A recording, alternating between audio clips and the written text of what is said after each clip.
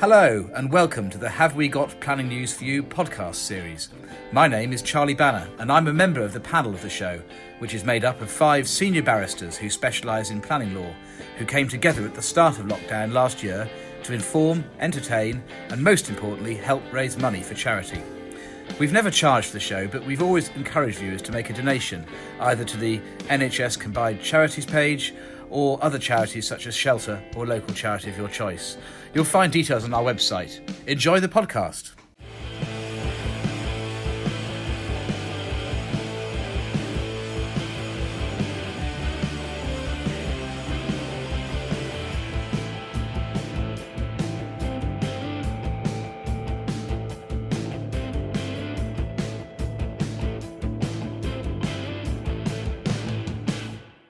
Perhaps even extending permissions and allowing permissions to be extended. For my money, just abolish Section 73, subsection 5, which never worked. It's never been a clever idea, and would allow authorities to grant Section 73 to extend the life of consent in the way they were doing before 2006. And for reasons that I simply don't understand, that the then government thought it was a good idea to get rid of that power. There's been a number of letters that have been sent in to the Minister. His inbox must be quite high now, from such august bodies as the City of London Law Society, Planning and Environmental Law Committee, the London Property Alliance, all suggesting that we bring forward reforms to try and get us through this emergency period of time. The one thing that I would want to flag up is SIL and the desirability of somehow bringing some sort of relaxation with regards to the payments of SIL and phasing payments. SIL at the moment is horribly inflexible, and there's a desperate need for that to happen. The courts have been flexible. I've had the experience of a Section 288 administrative court challenge that was heard by telephone 3 weeks ago. The decision came through yesterday. The order was made yesterday, and I came second. Disappointing, I have to say, but could have been worse. But the point is that the courts worked, and we did it all remotely because there was a will there. The Planning Inspectorate have been bombarded with requests to resurrect the appeal system in terms of hearings and inquiries. We're told that there will be pilots next month under pressure from our professional organisation, PIBA, and PINS are reporting in CMCs that they will be bringing that all forward. It's fair to say it's disappointingly slow, and I hope that we all will see some progress with that. And then one final thing that's caught my eye, Charlie, is ONS, God bless them, have... Well, they should be thanked for publishing the controversial 2018 household projections during this difficult time, because it creates the promise of many happy hours at examination, arguing what the figures are going to be again, many happy hours at Section 78. And gratefully, they're utterly hopeless, it would seem, and therefore providing work for the planning bar. So thank you to ONS from that. Thanks, Paul. Any comments to the panel? Mary, what's your take on all this? I think they're all great points, and I think on a more serious note, there are 2 really important things which I think government is really thinking and trying to grapple with at the moment. And I would urge anybody with examples of the difficulties that these issues are causing you to make sure that you advance those examples, whether it's to your local HBF representative or whether it's to the British Property Federation. I think government is in listening mode, and they particularly want to hear from you if you have issues with relation to SIL and mothballing sites. And if you're able to mothball a site, well, then you're a lot luckier than those who are already on site, making payments, receiving notices, and who can't, on the face of it, escape that liability. The other thing that they're really seriously looking at is the expiry of planning permissions and the whole question of implementation, which has become extraordinarily difficult. So again, if you've got examples that you can draw to government's attention, I would urge you to do that because, as I say, they're in listening mode. Thanks, Mary. We've got a few questions coming in the Q&A. Simon Knight from Waits asks, is that my typical wardrobe? Well, Simon, no, it's not. This is what happens when you don't get any ironing done for 3 weeks. You have to look at your reserves.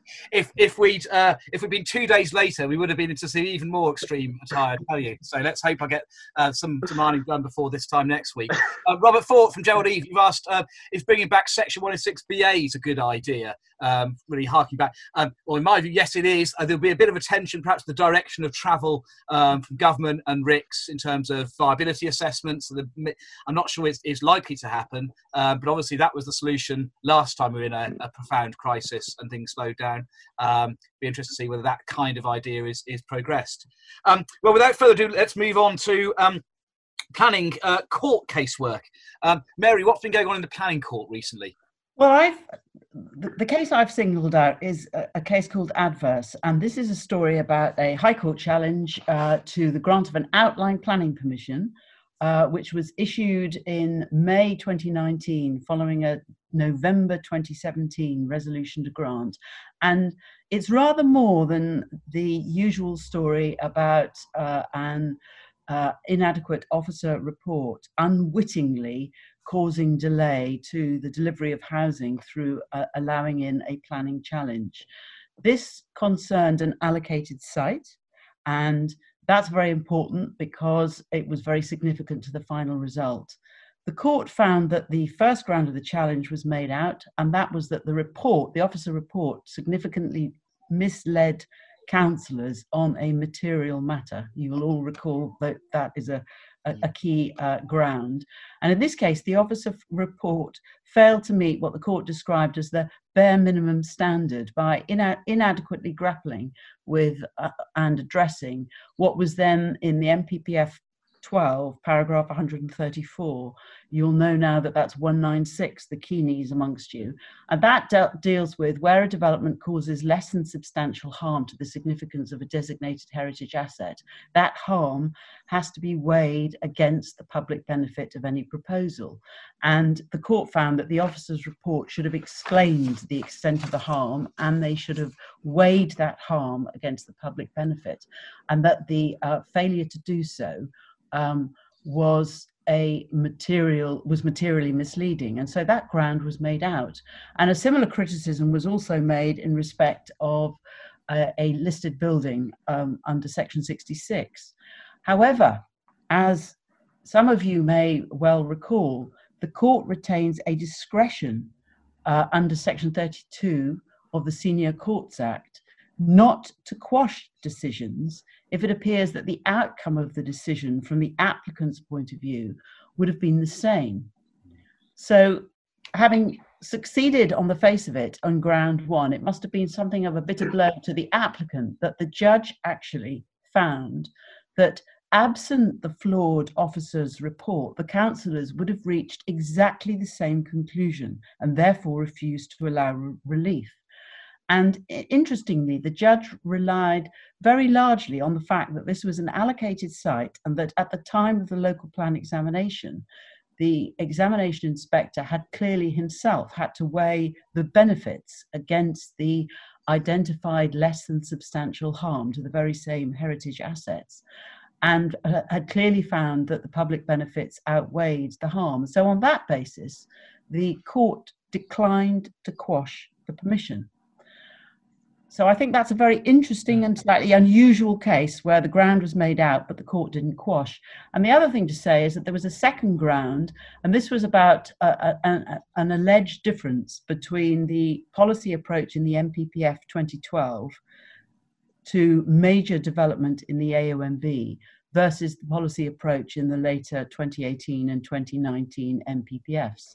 Now that ground failed, but one of the interesting things the judge said in relation to that issue was that the decision maker, both at the stage, the local plan stage, the outline application stage, and finally the looking to the future, the reserve matters stage, would need to consider the development against the major development tests at each stage, and that therefore the matter would need to be looked at again in terms of moderating any harm to the AONB at the reserve matters stage. So I think that just is an interesting reminder that actually, whether it's designated heritage assets or in this case the AONB, you need to look at those issues at the local plan examination stage, then again at an outline stage or a detailed application stage / reserve matters stage. So interesting. Thanks, Mary. I mean, arguably generous in terms of the judge's approach to discretion, having found there was no error of law. Chris, what do you make of it? Yeah, I mean, I think it was very generous by the judge, but it's all well reasoned, and he's explained that. I think that really here we see it again with an officer's report not handling the heritage issue well. And if ever there's an area where the council should ask the legal team, the solicitor in the council, or maybe going to external advice, it is on this heritage issue. So what the judge said at paragraph 20 was that the officer really hadn't assessed the significance of the conservation area or the impact of the significance on the conservation area. And that, even though they tried really hard to say it was in the report, the judge was having none of it. But, you know, in fairness to Christopher Kitkowski, or Kit Kat, as we sometimes know him, he did a fantastic job in persuading the judge to look beyond the report. And as Mary said, look at the wider context. That really is skilled advocacy, I think, on his part. Yeah. And also, it does flag up, we're often asked the question about the role of interested parties in 288s and JRs, and I think it provides a pretty emphatic answer that sometimes they can play a seminal role in the outcome of such proceedings. Yeah, absolutely. Yeah. Thanks, Sasha. We've got a few more comments coming in through the questions. Some comments about pins. We're going to come on to them a little bit later. And Jonathan Easton has very generously offered to lend some hair clippers to Chris and me, which is to say, Chris and I have a deal, a bet in place as to whether I can morph into John Bon Jovi more quickly than he can morph into Ole Gunnar Solskjaer. I think it's probably about a score draw at the moment, hair-wise. We'll update on that one next week. So we're moving from the planning court to the planning inspectorate and MHCLG appeal decisions. There's been quite a few big decisions in the last few days, including one that's come out today, which we'll probably talk about next week. But the one we're going to discuss now is the Seychelles Trust Greenbelt case, where the Secretary of State found there were very special circumstances. Paul acted for the successful appellant in this one, so there's absolutely no way we're going to let Paul lead on this and wallow in his own glory. So we're going to chuck that one over to Chris and tell us a bit more about that case. Okay, well, Paul is pleased, obviously. This is a decision that came out yesterday, and that's why he's still smiling. Okay, it won't be all weekend. But the point is, I've chosen this for Appeal of the Week because I think it's so significant about what the Secretary of State is thinking at the moment. We're all having a few negative decisions from inspectors, but the Secretary of State has been on a very, very positive journey of the last couple of days. And I don't mean the journey to his house in Herefordshire and his parents in Shropshire, obviously. I don't mean that, but I mean the journey he's on in granting lots and lots of planning permissions. It's incredibly encouraging. And just to set this case in context, just cast your mind back to November last year and a decision in Burley and Wharfdale in Bradford. And in that case, a positive recommendation for 500 houses in the Greenbelt because Bradford weren't getting on with their plan. And the Secretary of State firmly rejects it and says, no, I'm not granting planning permission. Just bring it forward 6 months to where we are now. And what do you see? You see the Secretary of State taking a positive recommendation in Paul's case and granting planning permission for, wait for it, 325 houses in the Greenbelt. Now, it was also for the redevelopment of a school site, but those houses in the Greenbelt were on undeveloped open land. And what's really interesting is that the inspector acknowledges the harm is significant. He acknowledges it's inappropriate development. Obviously, I'm sure Paul just had to accept that inevitably, but he finds harm to openness and he finds significant encroachment, the inspector, into the countryside, which was obvious, really, for that scale of development. And yet, when it came to it, the Secretary of State, following the inspector's lead, granted planning permission. Now, what's really interesting is to look at the very special circumstances that got Paul's client over the line. They're a charity, and they were redeveloping a school for children with special needs, multiple and complex needs. And obviously, you know, that is going to be a very positive aspect. But that doesn't really justify all those houses. And indeed, Paul's clients didn't want to deliver the 50% affordable housing that the core strategy required. And in the very special circumstances that the Secretary of State accepted, he places very significant weight on the affordable housing offer, even though it's below a policy level. The inspector deals with it in a sophisticated way. He says that the policy is out of date, it's from the core strategy, and the core strategy hadn't been subject to viability testing as required now. The core strategy was from 2011. This is in Stockport, by the way. I should have perhaps mentioned that at the start. For those in London, that's near Manchester. And it is... Oi, oi, oi. Right, yeah, didn't think I'd get away with that. And the reality is that even though it's below the policy level, very significant way. And then the council's supply was a maximum of 2.8 years. So nearly half what it should be. This is mirrored all around Manchester because they haven't made progress with their spatial framework plan. And as the Greater Manchester Spatial Framework, and as a consequence, nearly all the authorities around Manchester don't have a healthy supply. But if they're in the green belt, they've probably been sitting back and thinking, well, you know, appellants, developers, do your worst. Well, here, an appellant has one in the green belt. And again, the Secretary of State gives very significant weight to that housing need case. So the housing need case was a major part of the very special circumstance case. And well done to Paul, ably assisted by Giles Canet. The case has taken so long that Giles now has to be recorded as a silk, even though he wasn't at the start of the process, and Anthony Gill as well. A great, great result. Should we let him comment on his own victory? Go on then. Go on. Yeah, just on a note of seriousness, this is a failure of the development plan system, more importantly.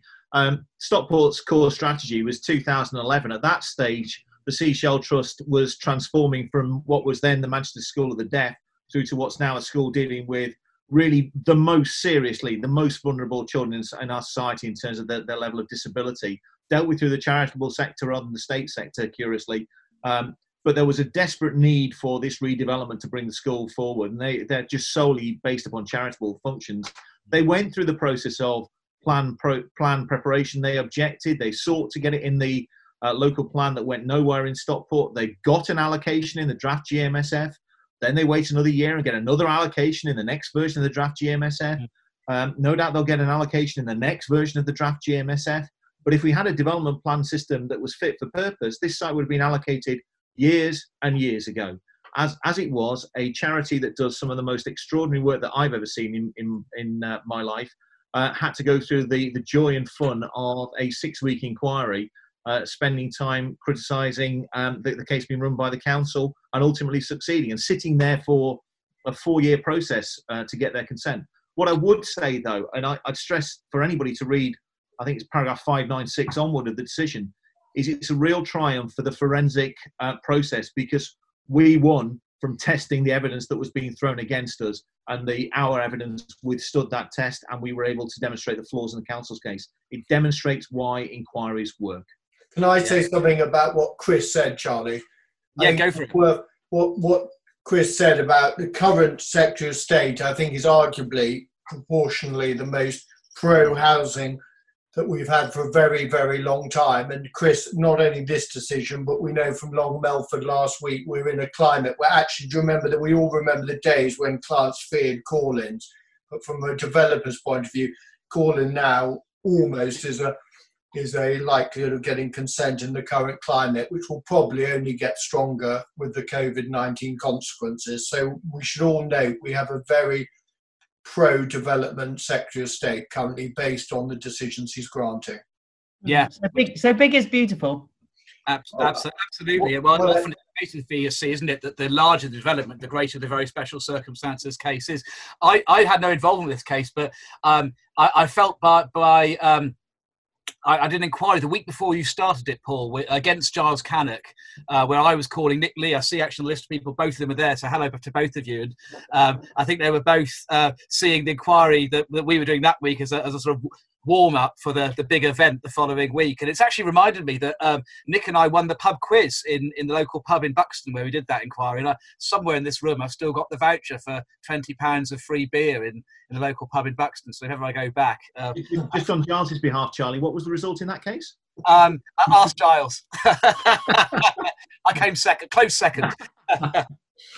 Let's move on. And we've got, actually, before we do, I just wanted to, before we move on to LPA decisions, there's one further planning appeal I just wanted to touch upon briefly, which was an appeal decision by Christina Downs in Wokingham, where she knocked off some of the 5-year supply due to concerns of the delay that COVID-19 crisis we're all currently going through could have on the delivery of housing. Didn't seem to be a central feature of her decision, but she knocked off an element of supply, and I think that's likely to be the first of a number of cases where that issue is developed. I mean, it seems to me that it's at least questionable whether it should be knocked off a 5-year supply that's measured from a base date of April 2019, because I've always taken the view that in that situation, the question is, was that site deliverable as of the base date? And though it may be permissible to take into account evidence after the base date to answer that question, the question is still always, was it deliverable as of the 1st of April 2019? And as of that date, COVID was still a problem for bats. But plainly, it's a material consideration. Plainly, it will be relevant to subsequent years. And it's going to be interesting to see what local authorities do. Did they develop action plans to deal with this? There's a glimmer of hope on LinkedIn today from the LPDF indicating that some developers are starting to reopen or consider reopening their stalled sites. But there clearly has been a period of delay. And I think that's likely to be a topical issue going forward. Charlie, can I say, I think next week we should debate, it's worth debating the question of, will COVID-19 have an effect of reducing requirements? Yes. Or will it have the effect of increasing requirements? Well, not changing the equation, whether the government will take a hawkish or dovish approach to housing, land supply and delivery. And I personally think we should discuss that next week. And it's also the case, isn't it, that local authorities who already now have to pay greater attention to demonstrating deliverability, will have to factor in COVID-19, and those that don't will be exposing their underbellies a bit to the likes of us lot.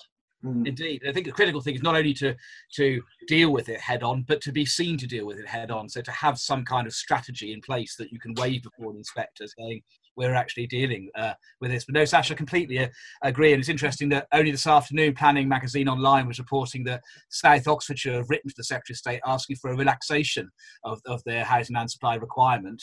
Not so much the requirement figure, but the requirement for a 5-year housing and supply due to the pressures of COVID. And it's very interesting. Charlie, can I say, as a ratepayer in South Oxfordshire, I know you, Chris and me have all made a good living in the past 3 years because of South Oxfordshire's problems with HLS, but I speak as a ratepayer and I hope they rectify the situation soon. Guy Wakefield, who's on this, I can see, well, no, I'm very popular in your neighbourhood, in Chinner in particular, Sasha, with let's move on to local authority decisions and a brief discussion on what's been coming forward at local authority level. And Sasha, you're going to help us with that.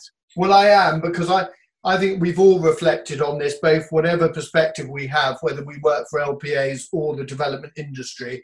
And one of the interesting things from our perspective has been how different authorities have reacted to the unprecedented events of the past 7-8 weeks.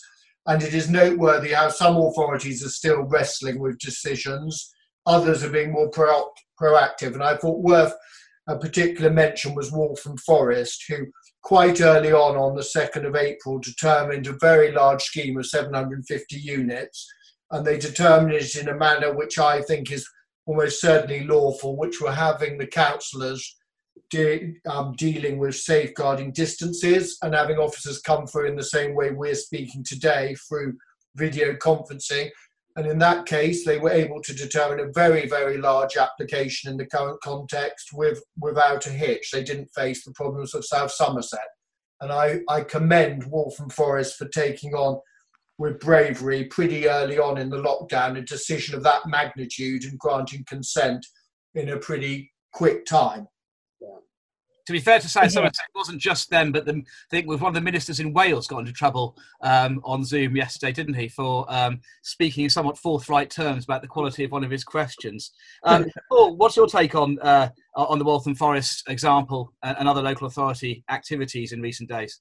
Yeah, I think it's remarkable how quickly a change in the legislation results in a change in culture. I appreciate authorities are struggling for a whole host of reasons. Staff have been taken off planning and put onto other areas that we, of course, commend. So it's remarkable that there are a number of authorities that are putting their head above the parapet and recognising that planning is still key to the economic and social well-being of the area, and therefore it needs to get the requisite priority.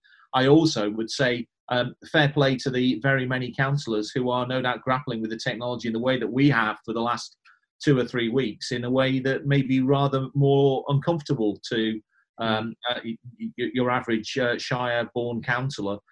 So I think that there are many things that need a pat on the back. There are, as South Somerset has demonstrated, still some teething problems with that. So far in this call, I agree. Mary, did you want to add something there? Yeah, no, I agree. I mean, as we speak, my local council, Wandsworth, is having a virtual meeting right now, and one of our projects has just, they've resolved to grant a planning consent. So, I salute the councils that are getting on with it. And even those who have not yet commenced having virtual meetings are all grappling with how they want to conduct themselves in the future. Should they have some councillors actually in situ? Should they have everybody at home? The schemes of delegation are all getting a dust down. The sort of management options are all being revisited. And I actually think there will be some long-lasting benefits as a result of the new technology that we are all experiencing and using more, even though it does seem that some are quicker than others. How many Zoom shares did you buy last week, Mary? I would just throw in though, Mary. It's absolutely right to commend planning committees, but with planning committees, we're probably dealing with a dozen and a half people that are involved in them. What's going to prove difficult and perhaps needs a bit more thought from government, again, whilst they're in legislating mood, is how you deal with full council meetings. For the development plan process to come forward, they tend to be policy. That requires a full council. And all of us that have stood in front of a full council, imagine the dozens and dozens and dozens of people in different locations and how you marshal that. Certainly that needs some thought, because what would be really unfortunate is if all that gets pushed off until such time as this business is over. Indeed, and I'm sure. I mean, also, if you just think about every year, councils have to have very important meetings, finance meetings. So I'm sure these things will be looked at. Absolutely. Let's move on to praise of the week. And Paul, it links in quite well with what we've been discussing, really, doesn't it? Yeah, it does. So those of us that act for the development industry, as well as the local planning authority side of things, public and private sector, sometimes it's all too easy to focus upon where you're being critical of councils. And so I noticed last week that 6 authorities were identified as being at risk of special measures as a result of appeal failures. What that actually means is that everybody else isn't. And what it means when you drill down into the figures is that of the 300 odd organisations with planning powers, 70% of major applications from those 300 organisations were dealt with within 13 weeks, and over 170 of those organisations dealt with 90% of their major applications within 13 weeks. So when we often see these headlines about the planning systems not working, that's probably not entirely fair. So that's the first one I want to just jump up and down and say that probably deserves more of a pat on the back rather than the criticism we saw in the press. And secondly, praise the court system for operating properly in the way that it has. And as I said, shout out to all the public and private sector organisations and individuals, some of whom have been furloughed and therefore sitting on the sidelines, frustratingly trying to get back into the world, but some of them trying desperately to keep us on the economic and social track. So shout out to all of them, frankly. Absolutely. Just on the issue of virtual planning committee hearings, Ian Alcock's asked a question, which a very, very good question, which I've heard asked by others in recent past, which is, could a virtual process expose the local authority to greater chance of JR? Well, subject to any issues with their constitution, which obviously, if the constitution, the wording of it precludes in some shape or form a virtual process, that needs to be looked at plainly before they make a decision. Subject to that, my own view is I think the court's going to be pretty sanguine about this, because fairness has to be looked at in the circumstance. That's very clear from the common law authorities. And the circumstances right now is that we have to engage in physical separation. And so therefore, all you can do is the best that you can. And I mean, a good way of litmus testing a JR complaining that a virtual process is unfair is that the planning court itself would be hearing that JR remotely. Because that's what it's doing. Mr. Justice David Holgate has just completed today a 2-day, very substantial planning court hearing, and it worked, so I'm told by one of the advocates in the case, Richard Turley, pretty well. So it's not a promising start for somebody complaining that a remote process is unfair if they're having to complain about that to a planning court, which is itself operating remotely. So, Chris, expand on that regard. Well, I think, my view is that you have to look at the nature of the complaint. How likely is it that somebody who complains will not have had the main part of their complaint or their objection dealt with by the process? So, just because one individual doesn't have their complaints about highways dealt with doesn't mean you've got good grounds for judicial review. It will almost certainly have been taken into account. And I completely agree with you, Charlie, that the court will look at this in the circumstances we're in now, and there shouldn't be a nervousness about this. There should be real confidence, because the government has legislated to let this process happen. Right. And that takes us quite nicely onto our next piece. And Sasha, plea of the week. Yes, a plea of the week. Everybody on this webinar, or not that you allow me to call it a webinar, but everybody on obviously has an interest in probably the major cog in the planning system, which is PINS. And I do want to make this plea of the week in the context of what all of us in our personal and professional lives have faced in the past 8 weeks has been unlike anything we've faced before. So I give an enormous amount of latitude and understanding to PINS.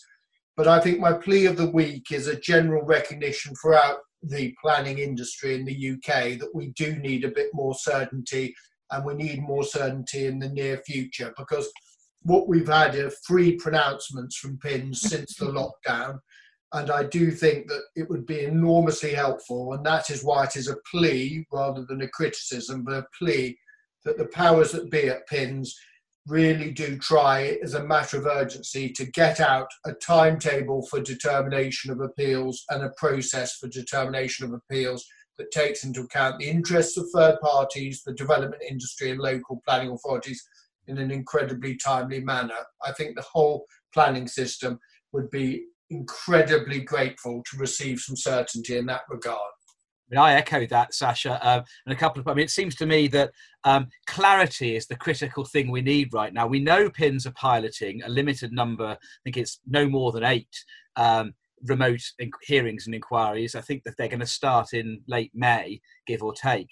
But what's not yet clear is what happens then. How long are they going to review that pilot? Against what criteria, and then are they going to roll things out wholesale after that, or only in relation to some cases or other, and over what period? And so we're standing here, and I had a video con with some developer clients yesterday. I think some of them and the team are on this call now, and we were looking at putting an appeal in for something, and they say, well, when's the inquiry going to take place? Heaven knows, frankly, right now, because we don't know how long the backlog is. Plainly, it will be behind the queue that is increasing because all the stuff that's been adjourned in April, May, June. And if we are allowed to meet in person, therefore, it's going to be behind the queue. If we are doing remote inquiries, are they going to be up and running wholesale by then? And so a little bit more clarity as to what's likely to happen and when and on what basis. And one other point, Charlie, I actually make the plea, frankly, on behalf of the inspectors, because all of us in our communications this week, collectively, the 5 of us have all got appeals at all sorts of stages and all forms of determination. The people who are really struggling, in my judgment, are the inspectors who are having to make subjective judgments on how to deal with particular appeals in particular circumstances. And they're coming up with understandably different solutions and different expectations and guidance as how the appeals will be determined. So I think that reinforces my point that a bit of clarity, certainty, would be of enormous benefit. Mary, is that your experience as well? Well, I think there's a lot of frustration for those of us who have got dates in May, in June, September.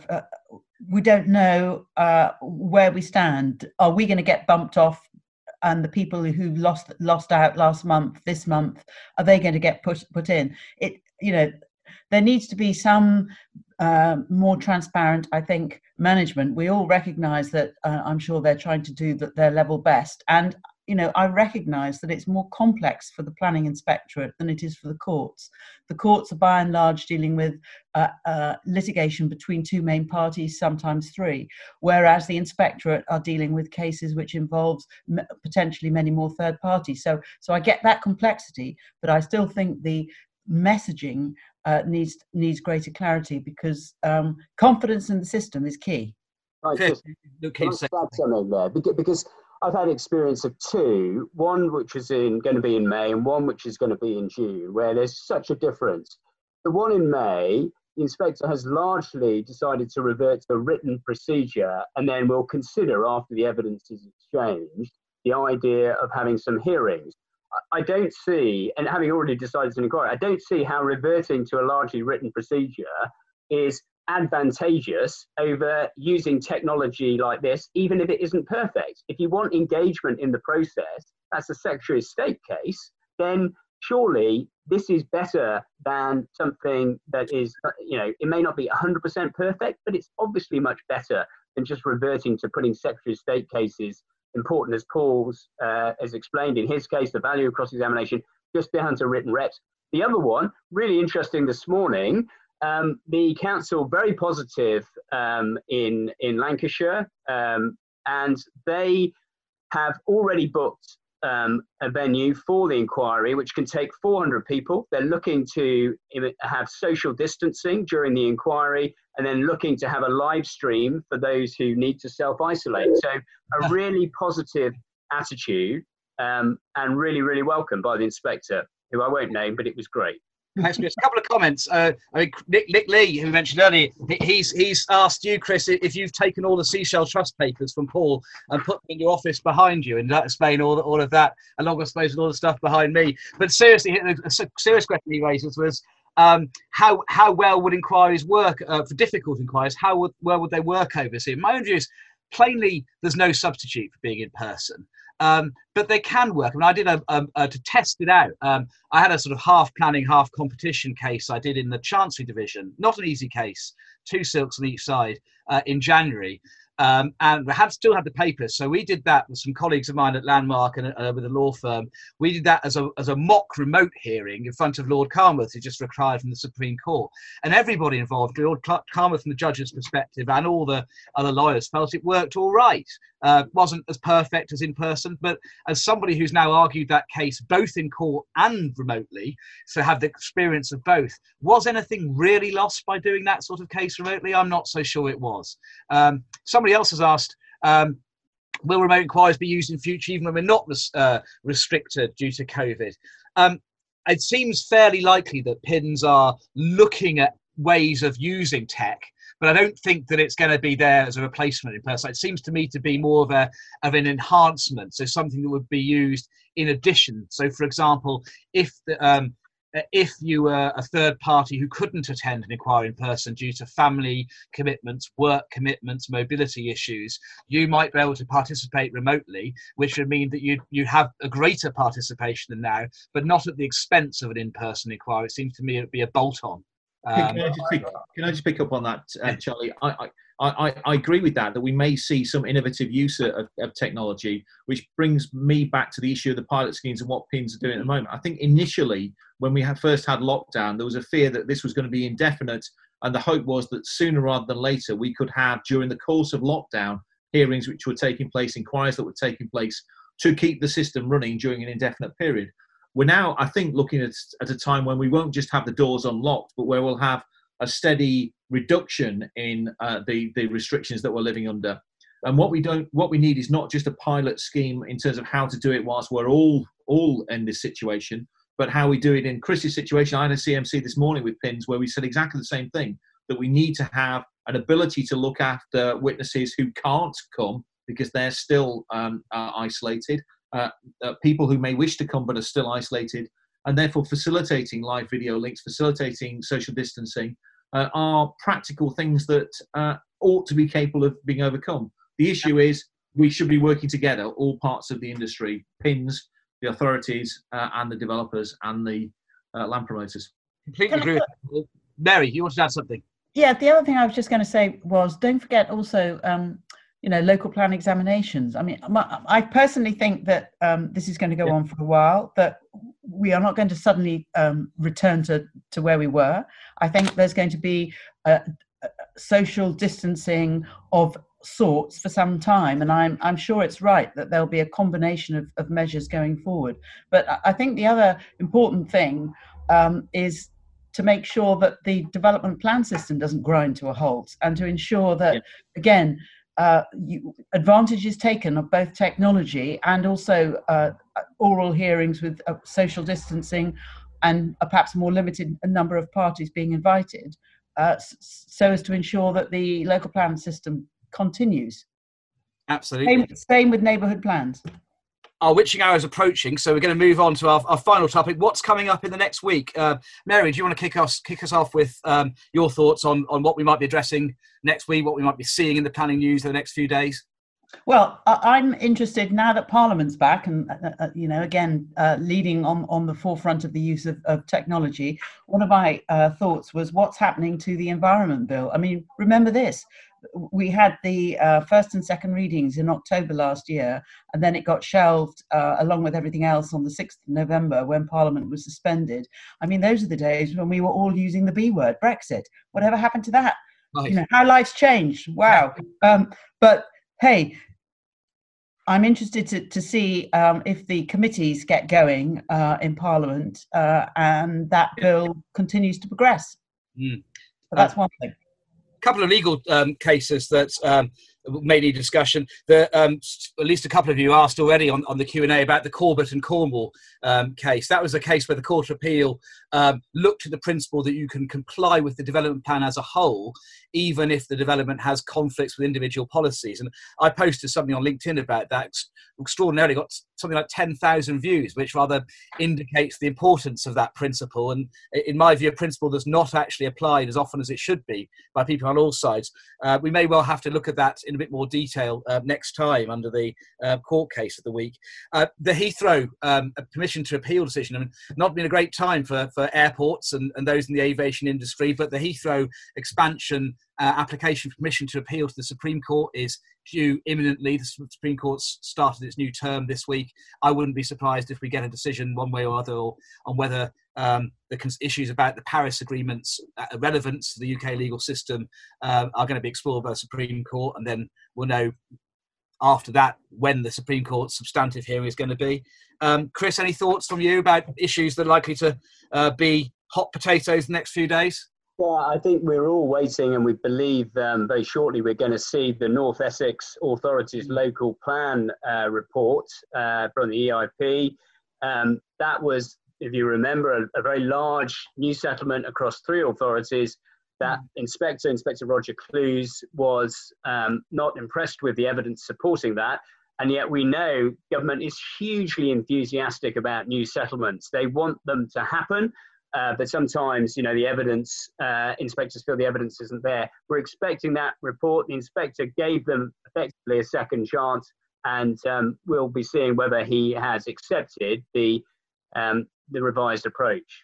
Now, somebody who spent 3 weeks in January promoting one of those communities, I'm hoping I'll have some bragging rights, as Paul did this week, on that one, if that goes well. There's obviously also something we'll need to discuss next week is St Albans. Obviously, the decision in relation to their plan came out today to much fanfare. Not good news for St Albans Council, and something we'll have to chat about. Last point, Charlie, we won't mention Landmark's involvement defending that plan. Thankfully, none of us involved. Can I mention 2 things, Charlie, before we go? As I said, I'd like next week, I think it'd be topical for us, 2 of us, to take the side of the LPAs and 2 of us for the development industry on discussing the HLS, what we should do with HLS in the light of 3 to 4 months non-delivery and trajectory. I think that would definitely be worth making. Can I also give a shout out to Kieran Rafferty, who suggested, and I completely commend him, that written reps are changed into video hearings in future. I think it's a fabulous idea. One-day hearings by video, those matters which are currently dealt with by written reps. I think that's a great idea. Thanks for that, Sash, and thanks, Kieran. Lots of you have asked questions. We have something like 52 questions. Clearly, we haven't got to deal with all of those. We'll, if the technology permits, and I think it does, we'll try and answer as many of those as we can afterwards. Quite a few of you asked for details of the cases we've referred to. What we might do is just do a little LinkedIn post for those of you on LinkedIn with either links to the cases or details of them so you can look them up. And please do use that Q&A facility or email any of us going forward between now and next week, so that if there's any issues you'd like us to discuss, then we can look at that and discuss them next week. So it will be the same time, same place, or same places, including Hogwarts stroke the Seashell Trust book depository in Chris's case. Thursday the 30th of April, 5 o'clock. And we hope that as many of you as possible, and if not more, can join us then. Thank you very much. We hope you've enjoyed it, and please don't forget that link to donate to the NHS if you so wish. I'm going to end this meeting now and enjoy the rest of your gins and wines. Have a great evening, everyone. Cheers. Cheers. Bye. Cheers. Bye. See ya. Bye. Well, that was the show. We hope you enjoyed it. If so, please do consider making a charity donation. And if you want to watch us as well as listen, the show is broadcast live at 5 p.m. on a Thursday, and it's also available afterwards to view on our YouTube channel. Thanks very much to our producer and IT guru, Rob Newbury of Blue Bear IT. Music was provided with the permission of the Ruby Tuesdays.